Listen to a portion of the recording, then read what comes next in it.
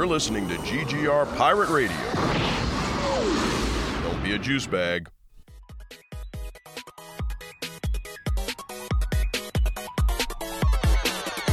We a refuge for great geeks, cause round here we don't gatekeep. We don't care for the hate speech, that's why we ain't mainstream. So we linked up on the same team, no heights we can't reach. We are fan, we're hearts true. If you feel the same, sing along too. Say great geek, refuge, great geek, refuge. Don't be a juice bag, cause round here we don't do that. Don't be a juice bag, cause round here we don't do that. It's like, no, action news.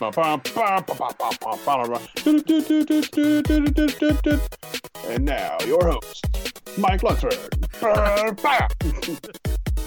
I'm totally going to use that, too.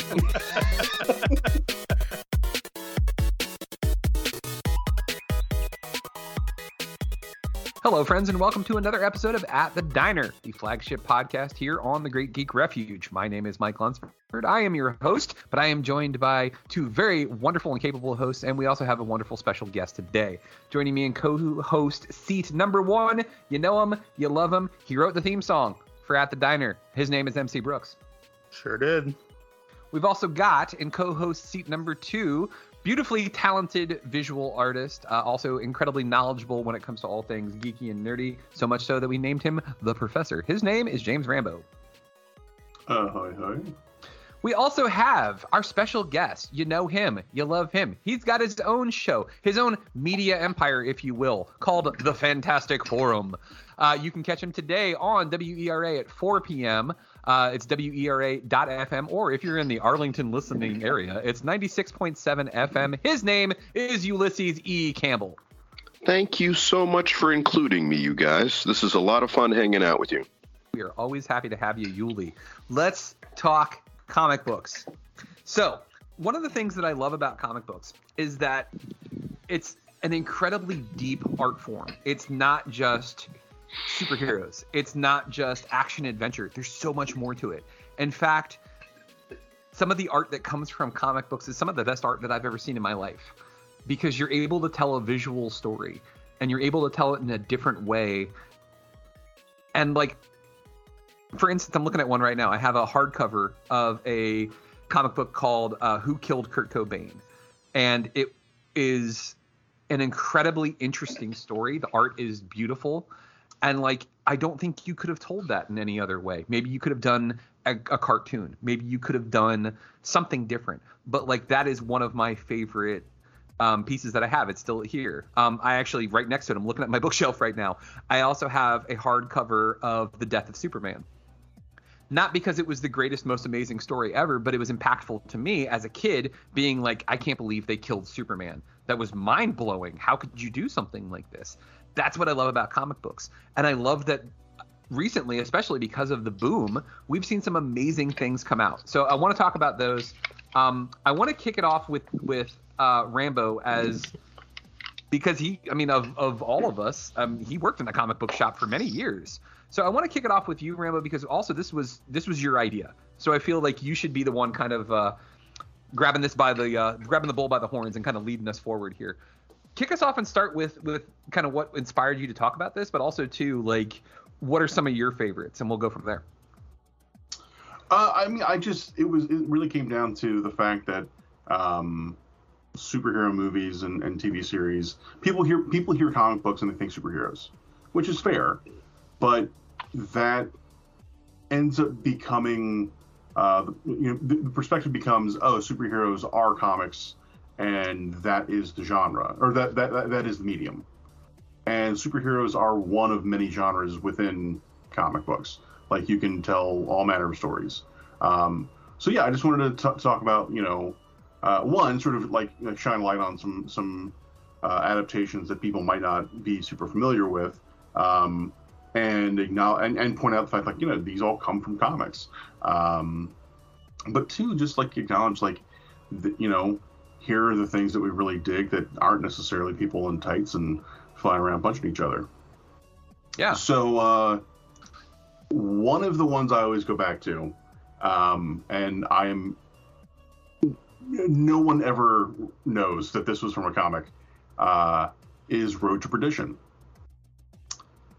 Tom Hanks gangster movie starring Sam Mendes gangster movie starring Tom Hanks, Paul Newman, Daniel Craig, a young Tyler Hoechlin, in maybe his first film role. It's the first time I was ever intimidated by Tom Hanks. I had never seen him be someone who could be kind of threatening and scary before. But yes, story of a hitman for the Irish mob who, the son of the Godfather, so to speak, is a piece of garbage and puts him and a bunch of other people in a really unfortunate situation, and has a hit put out on him. So it is, gangster Mike Sullivan and his son, the only surviving members of his family, on the run from the Irish mob, and trying to take down as many of the other respective mafias, like financial strongholds as possible. So they're just running around Chicago like robbing banks, in order to get as much attention as they can. It's Sam Mendes' second movie. It's an absolutely fantastic story. Jude Law. Jude Law is one of the villains of the movie. It's wonderfully cast, incredibly well acted, beautifully shot, and it is based on a comic by Max Allan Collins, and the artist whose name I am blanking on.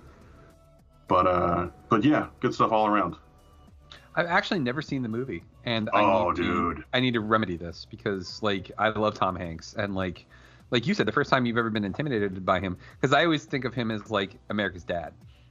Sure, absolutely. There's this great scene where he's Mike has been sent to go and collect some money from a nightclub owner, and he shows up at the club, and the guy working security looks at him.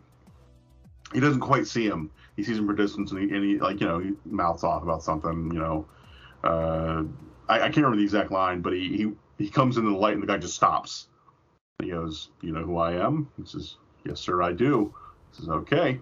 And he comes down the stairs, and he gets to the door, and Mike looks at him and he goes, "You gonna frisk me?" "Oh, yeah." And he's like, "Come on, man, do your job." But it's this great, the elder statesman talking to someone who, some relatively young hotshot in the field, being like, this is how this is supposed to go, man. What you're supposed to do.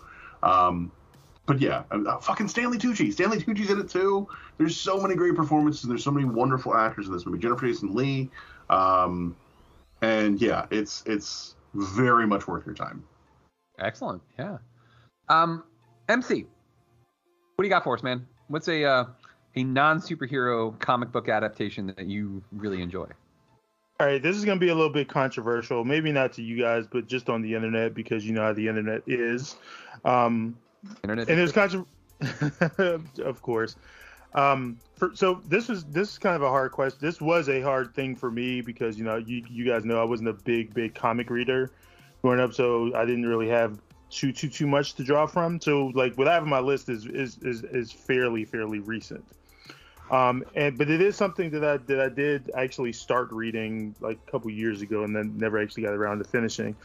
And that is the Netflix TV series, The Chilling Adventures of Sabrina, which I personally really enjoy. I kind of like the darker take on the characters. I mean, I obviously grew up watching the animated series and then the original adaptation with Melissa Joan Hart and company way back then. But much like when we were talking about the Batman earlier, and I was like, I like seeing characters, I'm cool with different versions, different adaptations, different depictions of characters. I like this much darker take on the Sabrina series. And from what I've seen of the comic, they did adapt most of that for the show when the show was actually still active. But I thought it was really dope. I mean, just in general, I generally like, witchy occult stuff. So if that's in it, I'm probably going to like it. But I found a lot of the performances to be pretty good. I was not annoyed by Sabrina simply because, teenagers do dumb stuff. So like her being a teenager is like, well, of course she's gonna do dumb shit with powers. If I had like magic abilities at 14, I probably would have done some dumb shit with my friends too, because no shit. But overall, like I haven't finished the final season, but from my understanding, the original aunts from the original series did make an appearance in the final season of the show. Yeah. Oh man, I don't know if Melissa Joan Hart, if she showed up at all, but I know the aunts definitely showed up in the final season of the show, and I found it very interesting, and like I kind of liked that we got to see that was kind of our introduction to. I'm blanking on her name, but she was in the most recent season of You that we watched. She plays Prudence, which is a black witch in Sabrina. And, like we generally, until very recently, didn't really get very many depictions of, black people that participate in witchcraft and hoodoo and stuff like that. So like I always appreciated that not only her, but I think his name's Artemis. I can't remember his name right now. But I appreciated getting depictions of those two getting brought to the screen, and also Artemis being a bisexual black man, which is also not something we generally get to see with that kind of media. So, yeah. Very big fan of the series. I need to finish the final season, but I enjoyed it. I've been meaning to check it out. It looked interesting. So Ambrose. Yeah, Feldman. Ambrose. Yeah, and Tati Gabrielle is the name of the actor. Yeah, okay. I was going to say, I was going to say Tatiana. I was like, that doesn't sound right. It's close, but it's not that. But yeah, thank you. Yeah, absolutely. Mr. Campbell, what about you, man? Okay, so are we talking more about? I mean, okay, is it that we liked the comic book source material, or we liked the adaptation? Adaptation.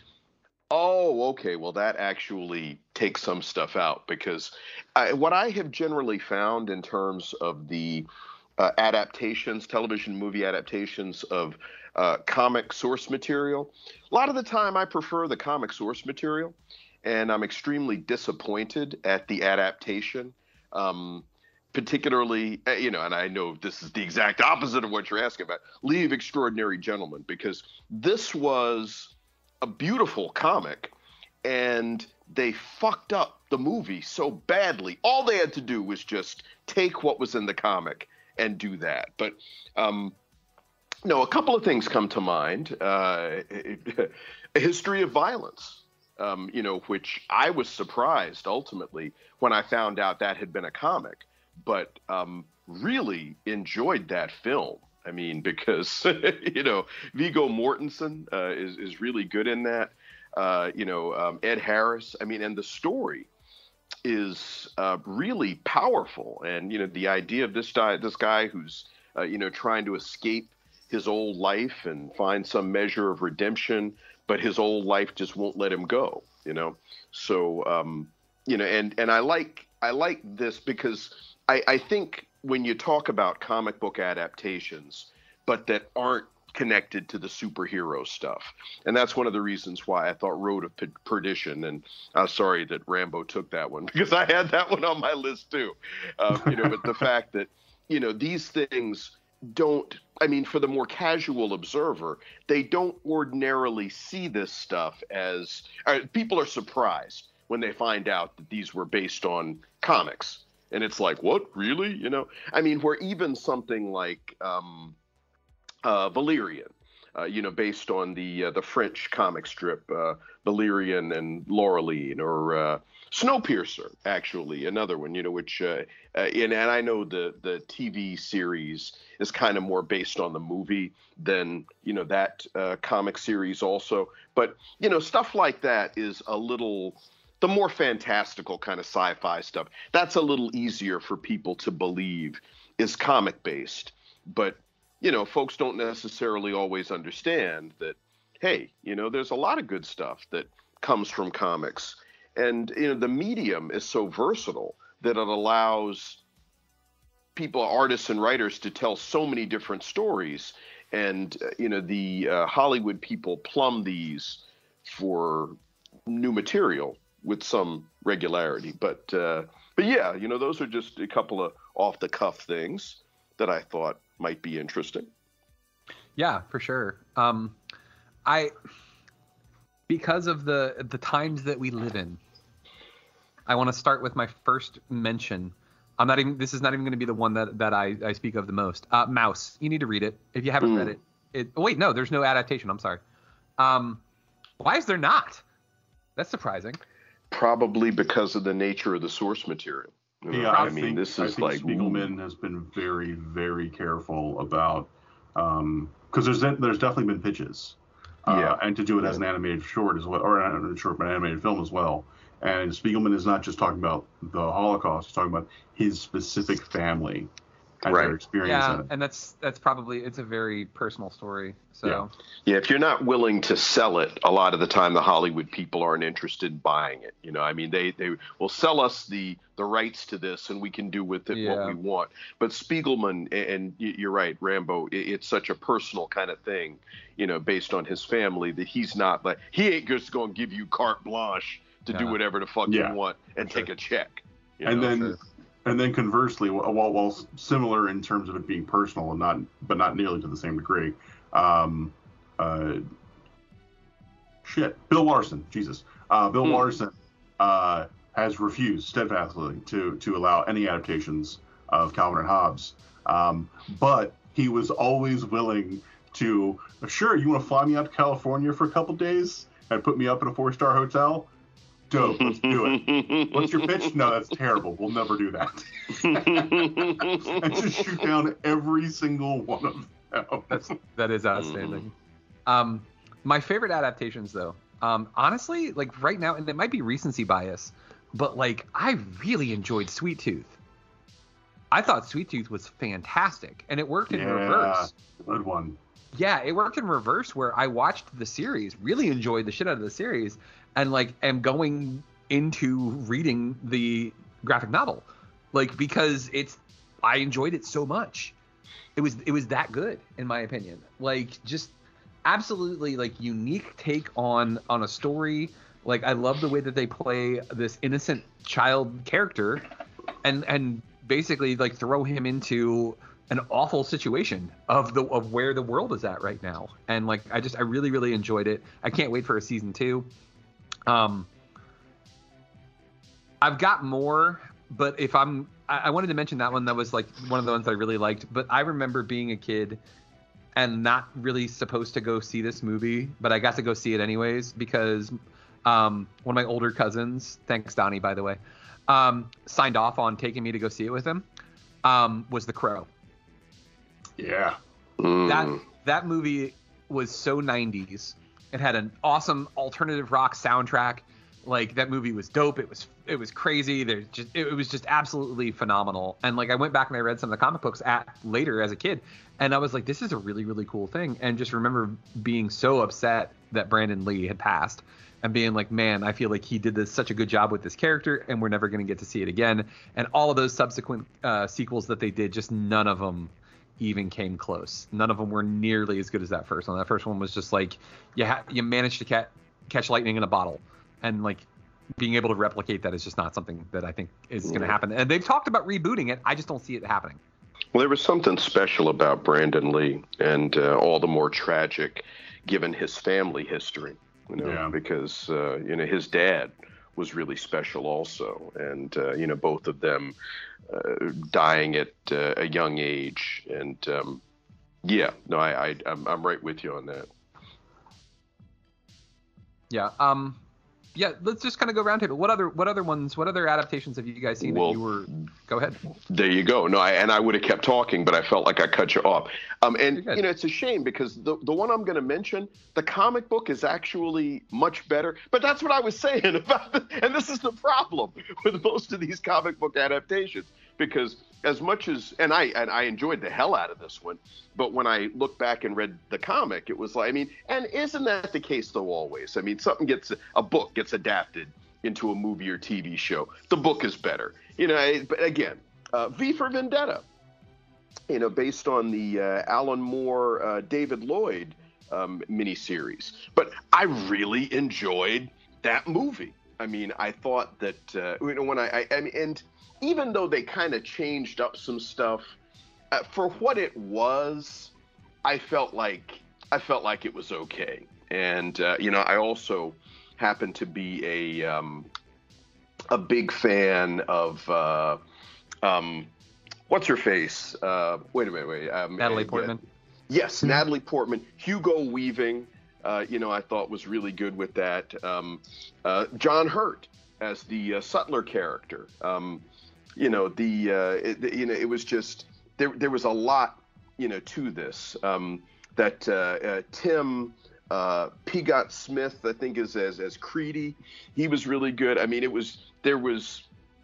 they did enough to convey the feeling of what Alan Moore had done, but I mean, and frankly, it's tough because, I mean, Alan Moore is a difficult one to adapt because the stuff is so good. But V for Vendetta, I really like that one.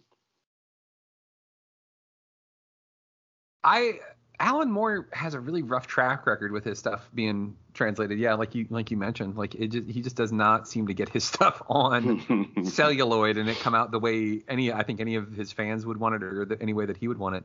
I wanted to give a quick shout out to I'm just going to mention one that people say it wasn't a good adaptation. I don't care. I love the shit out of Constantine with Keanu Reeves. I fucking love that movie. I mean, that's the thing. It is a good adaptation. It's just not a good translation. Like they wanted somebody who looked like Sting to be on screen, to be referred to as Constantine. They weren't, like, oh, wait, it's set in L.A.? Yeah, it's set in L.A. It's a different. You can just read the comic. You just reread it. Like no one. Like it's like when they made the new Ghostbusters. Nobody took a magnet to your Blu-ray. Like it's still there. You can still watch all of it. The fucking Constantine movie is dope. It is well made. Absolutely. Yeah. I really enjoy it. Like Peter Stormare, is that how you say his last name? Stormare, yeah.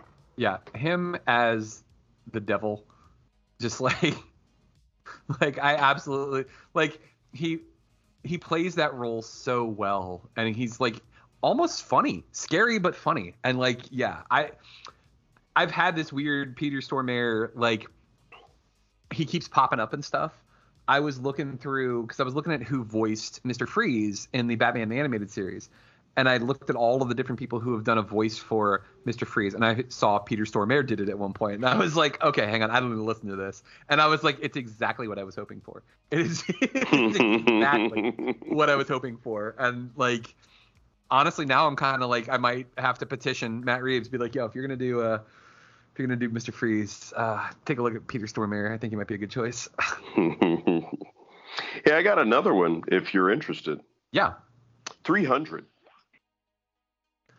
And, again, another case where I thought the comic was better. But Frank Miller seems to be an easier one to adapt his work, because it's like he's done storyboards for these movies with his art. But I really like that movie 300. I thought the way that they presented that and the way they brought it to life. And, it turns out I like that Gerard Butler. I mean, and it's crazy because I like him better in 300 then I've liked him in pretty much anything. Although when he's playing the Secret Service guy in the, Olympus Has Fallen and London Has Fallen and whatever, that's okay. But, seeing him as Leonidas in that 300 movie, that's just like, oh man, I mean, he's really good. The Spartan King. I mean, and although I did think it was a little over the top, the way that they presented this in terms of, we're saving the notion of Western civilization for the future and whatever. Yeah, okay, whatever. But it was still cool the way that they presented that, and I like that. And hey, as long as I'm talking about a Frank Miller adaptation, I'll throw Sin City in there because that was kind of disturbing, but again, well done. And, to have been adapted from a comic book. I mean, it's just, some really powerful yet twisted stuff, Yeah. Yeah, for sure. MC, did you have any other ones that you really enjoyed? I know you said you're still relatively new to this whole comic book thing, but like, were there any others that you were like, this one was, I really enjoyed this adaptation? I mean, they all got listed in like the last 5 minutes. So no. Well, I got another one. Rambo, how about you and Yuli go back and forth? Because the only other ones that I have on my list, no, you guys have already covered it. Well, no, I got one more. We talked about Frank Miller, Sin City. I really. That. Oh, did you say? I know you said 300. Yeah, so I got nothing left. Okay, thanks. Good night, everybody.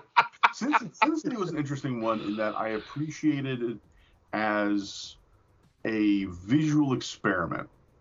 But what bugged me was there were these moments, so much of that movie is this slavish devotion to the comic, right? Mm-hmm. And then they would deviate, and when they deviated, it would be for seemingly no reason. Like, there's a whole sequence where Marv is talking to his parole officer, played by Carla Gugino, and they're both locked in this bathroom. And in the comic, Marv, like, she's explaining what's going on with, like, the actual sort of, like, it's a big exposition scene, and she's kind of freaking out, and Marv is like, I'm getting out of here. I'm not going to get killed down here, neither are you. And he shoulder checks the door, and it doesn't move. And so he backs up, and he runs, and he charges and nails the door. And it cracks, but it doesn't move. And he just keeps doing this over and over and over again until it finally breaks down. And the whole point of that is we're showing Marv is a big, dumb animal. He is incredibly strong, and he's very powerful, but he's not the smartest, he's not the sharpest tool in the shed. With that said, he's not going to be stopped. If he's got an idea in his head, he's got like a purpose, there's no, like, getting in his way is a huge mistake. And in the movie, you have the same scene, but you just have him go up to the window and grab the bars on the window and just pull until it breaks. And that has none of the impact that the comic does. Yeah. Like and I'm like, you were so careful to get all of the bandages right. You got like the shape of the shuriken. You got the layout of the composition of certain scenes to be exactly like certain panels. And that is one of the things you didn't bring. Okay, it looks cool. And, like, I get why a lot of people really dig it, but for me, it's visually impressive, and I thought it was a really cool experiment, but I'm not a huge fan of the movie overall. Conversely, things that take a lot of the visual cues from the comic, but still manage to kind of stand on their own, 30 Days of Night. 30 Days of Night is a horror story. It's based on a comic by Steve Niles and Ben Templesmith. About Barrow, Alaska, and how for a month out of the year there is no sunlight. So a bunch of vampires get an idea like, well, hell, there's no sun. There's nothing to hide from. We just go up there and feast. So they show up right when the month starts, and they're just slaughtering people the whole time. One of the most visually interesting things in the movie is Ben Temple-Smith, the artist, has this very particular, very stylized art, and his vampires look monstrous, and they have these kind of big almond, slit like almond shaped eyes. And when they did the makeup for the vampires, they were sure to include that particular feature. So all of the vampires have a very distinct look that you don't see repeated in other movies. And I thought that was a really great callback to the story. Yuli, what you got? Well, I got two. I was going to say Buckaroo Banzai. And of course, the movie was Adventures of Buckaroo Banzai Across the Eighth Dimension. And, wonderful film starring Peter Weller. And it was originally going to be a series, and it just didn't, but it was kind of wacky and kind of funny and, sort of a weirdly science fiction-y interesting thing, and has become a cult classic. And again, because of the comic book source material, I'm like, hey, it's like, let's go ahead and embrace this thing as a bit of 80s. I don't even know what adjective that I want to throw in there with that. But what the other one is it based on? Well, wait a minute. Let me see here. Let me see, because as far as I know, that was Buckaroo Banzai. Wait a second, though.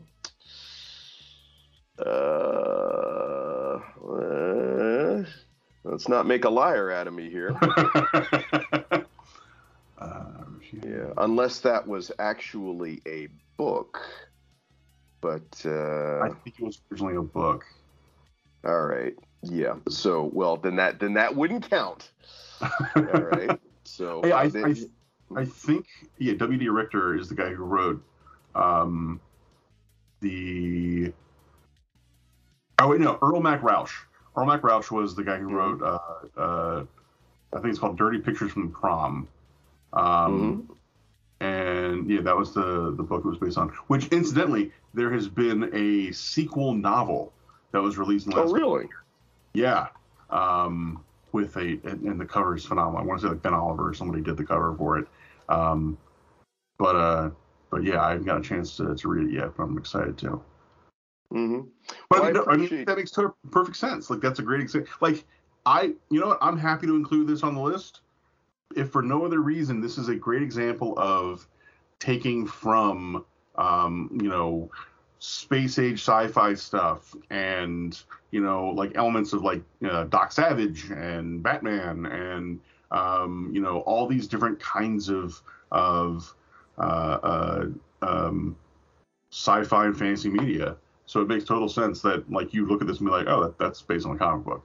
Well, I appreciate, you giving me the benefit of the doubt on that, because most of this stuff I was familiar with the comic book source material, but I have to confess, I was sort of doing some research on the internet before we did this show in prep, because the subject is a little obscure, the subject matter. Sure. And so I wanted to bolster what I had, with just looking some stuff up, and I saw it on a list. And just, where generally I was checking, I did not now. But all right, this next one did check, found out. Yes. So Edge of Tomorrow, that movie, which was based on a manga, All You Need Is Kill. And I'm not totally familiar with the manga, I will confess, but I did like the Tom Cruise movie. It's like, on your feet, maggot. I mean, every time that comes on, I kind of want to see that, because I've been very entertained by that movie, and even by the soundtrack. There's We Love Me Again, I think, is the film, the pop song from the movie. So yes, Edge of Tomorrow is yet another one. Mm-hmm. That movie's phenomenal. Let's see, The Mask. Yes. Yes. The Mask is also a great example of an adaptation going in a very different direction. Because The Mask, while not created by them, this is essentially the version of the story that is pulled from the most for the movie. Written by John Arcudi and Chris Warner. Written by John Arcudi, drawn by Chris Warner and Doug Mahnke. The movie is, it's very kind of lighthearted and fun, and Stanley Ipkiss is he's kind of a milquetoasty guy, but he's ultimately like a nice enough dude. The comic is violent as shit. The comic is like, hey, you know how Bugs Bunny just like pulls dynamite out from nowhere and throws it at people? What would happen if a person did that in reality? What if he carried around a giant mallet and smashed people on the head? Yeah. Just like crushing people's fucking brain pans like watermelon with goddamn Gallagher. You mean they don't flatten out like in the cartoons? Yeah, exactly. I mean, You don't turn into an accordion and they accordion just don't down pop the back road. up. Yeah. It's so funny to see those kind of things where the source material will be very clearly geared to a specific audience, and then the adaptation will be like, what if we made it for kids? Men in Black is also fairly similar. See, I saw that too, and I didn't realize that was a comic first. It is a much smaller, that is from very much from a time when it was like, comic properties were starting to get hot, and so studios were buying up as many as they could from as many different people as they could, including a lot of indie artists and indie writers, because they were cheap. And to the best of my knowledge, I've never actually read the Men in Black comic, but I'm pretty sure it was a little darker and a little more kind of self-serious. Whereas the movie is, mostly a pretty straightforward action comedy. But yeah, it's interesting to see those changes. And then you have things like Scott Pilgrim versus the World, where I've heard that's comic, very good though. It is fantastic, and it is essentially just the comic on screen. That is a very, very faithful adaptation. And yeah, Brian Lee O'Malley was pretty heavy. I mean, and this plays a large role. Brian Lee O'Malley, the creator of the comic, was very heavily involved in the adaptation of the movie, to the point where there is even a scene where the scene where Scott is at the party and he's seen Ramona, but he doesn't know who she is. And he's talking to, I can't remember the character's name, but he's talking to Aubrey Plaza. And he's like, there's a girl here who have you seen a girl here who has hair like this? And he holds up, and it is this quick drawing, and he holds it up, and it's just like scribbled out drawing. And before they shot it, Edgar Wright was like, hey, Brian, can you do a drawing of Ramona for Scott to hold up? And he just picked up a marker and did this garbage scribble drawing and handed it to him. And that's the one they use in the movie. Wow. That's pretty cool. Yeah. I just, and that'll have to be for another episode. I've tried to watch that movie so many times, but all the people who tell me it's so good and I love the comic, they're just the biggest D-bags on the face of the planet. And I just have, it's so hard for me to detach those people from that. And it's just it's the best shut up. I hate you and I hate this movie therefore because you said that it's good. Just fuck off. Yeah, sometimes it's hard to, and again, because frequently the comics are better than whatever the adapted material is. I mean, and but again, sometimes, and it's crazy because I find personally, I have more fun with the adaptations if I don't know about the comic. And I sort of got into an argument with somebody about this because since the book is always better than the movie, why not look at the movie first and then you read the book? And yes. In fact, I'll tell you what it was, where I really got into a disagreement with somebody about this. But it wasn't exactly movie versus book, but it was that adaptation that Netflix did of the anime thing. Cowboy Bebop. Yes, Cowboy Bebop, exactly. I remember Shireen. I've heard Shireen angry before. I've never actually heard Shireen that angry at anything, let alone a television. She was so mad. She was like, "This is an insult." It was like listening to a lawyer. She was like, it was disparaging. I was like, damn, she was disparaging. This is really bad. Yeah, apparently it wasn't a particularly good adaptation, taken on its face. And I mean, some of the stuff looked like the anime, but it had none of the actual spirit of the anime. But what I was saying was, well, if that's the case, then look at the Netflix show first and then look at the anime, and you can enjoy them both. And she was like, no, don't look at the Netflix show at all. It's like, no, there's none of that. No. It's better to just accept it as just something different. Like it's different. And that, like, I agree that it misses the spirit of the original show, but also I had fun watching it. Like for me, it's like just this Earth 2 Cowboy Bebop, as far as I'm concerned. So you had familiarity with the anime before you watched the Netflix show? Yeah. It was. Okay. Cowboy Bebop was one of the first anime I remember watching when in high school when I really started getting into like Toonami and Adult Swim and whatnot. So like I remember it, and I started rewatching it like last year before the adaptation even had come out. But I think it's just for what it is, it's fine. I mean, anime in general is just it's a hard thing to do live action adaptations of, which is why so many of them fail. So like whenever you get them, for me, I'm just like am I entertained by what I'm watching at a bare minimum? If I can be entertained by it, then like, okay, whatever. I can just accept it as this alternate thing from whatever it is. But I agree though. It feels very different than the original. I think it could have been done well, but it wasn't. Well, and I was going to ask somebody, but then I just decided to like frickin' look it up. But I see that there is a manga, and it looks like the manga came out after the anime. From what I'm seeing here, because it looks like anime was like late 90s and the manga was like early 2000s. So that wouldn't count then in terms of being able to include it here. But one that I was gonna mention. Well, actually, there were two more that I was gonna mention. Barbarella, of course, the popular movie with oh crap. And now I'm blanking on her name too. This is terrible. I'm looking at a freaking picture. Yes, wait. I was talking over you. What's his face's daughter? Fonda. Yes, Peter Fonda's daughter. Yes. And from the very popular French comic.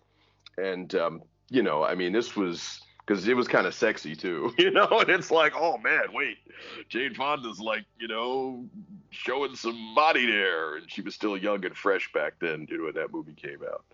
And so I was, and it was science fiction too, which didn't hurt it at all. But the other thing I was going to mention was Wanted. And again, where the comic was much, much, much, much, much, much better, but I was entertained by the movie nevertheless, and it had some good actors in it. I mean, because hell, anything with like James McAvoy and Angelina Jolie and Morgan Freeman, how can you go wrong, with this thing? And, so they kind of didn't. But again, if you were familiar with the original source material, you might feel as if you were kind of cheated by what they were giving you. So, but again, as is so frequently the case with these things failing to live up to the promise of whatever the original source material is. We are, unfortunately, out of time. But as always, Mr. Campbell, let me thank you again for coming on and contributing to our conversations that we were having about all the geeky and nerdy things that we love. Hey, since I did it last time, I'll let you do it this time. If they wanted to hear more things, Ulysses E. Campbell, where might they do this per chance? Oh, well, thank you so much. There's a website, fantasticforum.tv, and we have because Fantastic Forum, in addition to being a radio show, and a podcast based on the radio show, but it's also a television series. And you can watch complete episodes of the TV series by going to the website. We also have broken out into segments the toy and game profiles, the interviews, the event coverage, the special features, all these wonderful things from Fantastic Forum, so you don't have to sit through an entire episode if you don't want to. And, also, if you're interested in seeing what James Rambo actually looks like, you can do that because he has been a guest frequently on the TV show. You can tune in to the radio show, which comes on WERA 96.7 FM in Arlington, Virginia, each and every Saturday afternoon at 4 p.m. in first run. And also the show re-airs each and every Thursday on WERA from 3 to 4 p.m. So you can check it out there. And the show is also available as a podcast, thanks to these wonderful gentlemen with whom I am conversing. And you can catch that on the Great Geek Refuge platform. And we are so grateful that is such a wonderful and a, dare I say, a primary source of promotion for the whole project. And I'm very grateful to be included in this number with these guys. We're happy to have you, man. While we're doing plugs here, Mr. Brooks, you have been a busy man. You have 2 podcast episodes that people can listen to outside of At the Diner. Is that correct? Yes, it is. Yeah. I want you guys to check out, it is GGR Post Game. This is now MC's baby. He has been promoted to our director of all things sports podcasting and such. So congratulations to Mr. Brooks on his promotion. But he's going to be running the Post Game podcast that we have where we talk about sports. He's got great guests on there, but he's also got his solo joint, The Overflow with MC Brooks. You guys should check that out as well. Mr. Rambo, I know is him and I are working on some other things, so there'll be some cool solo stuff coming from him, but we're going to be teaming up for that. So not really solo, more of a duet, if you will. But yeah, lots of cool things coming up here on the Great Geek Refuge. We've got a new podcast. We've got The Gamer Den. That's with Jess and Russ. You guys should check that out. That comes out every other Monday. So every 2 weeks, you'll be seeing a new episode from them. But for all of us here at the Great Geek Refuge, we love you. We appreciate you. Thank you so much for tuning in. And remember, together, there are no heights that we can't reach.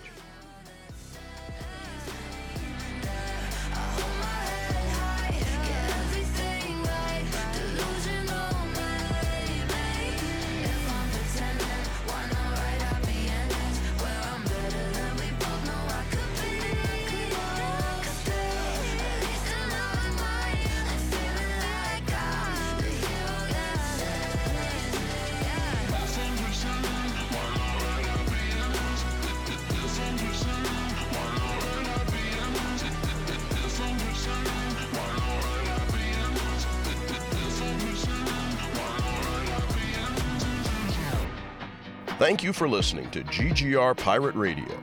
Make sure you check out our website, greatgeekrefuge.com, for all of our awesome articles and wonderful podcasts.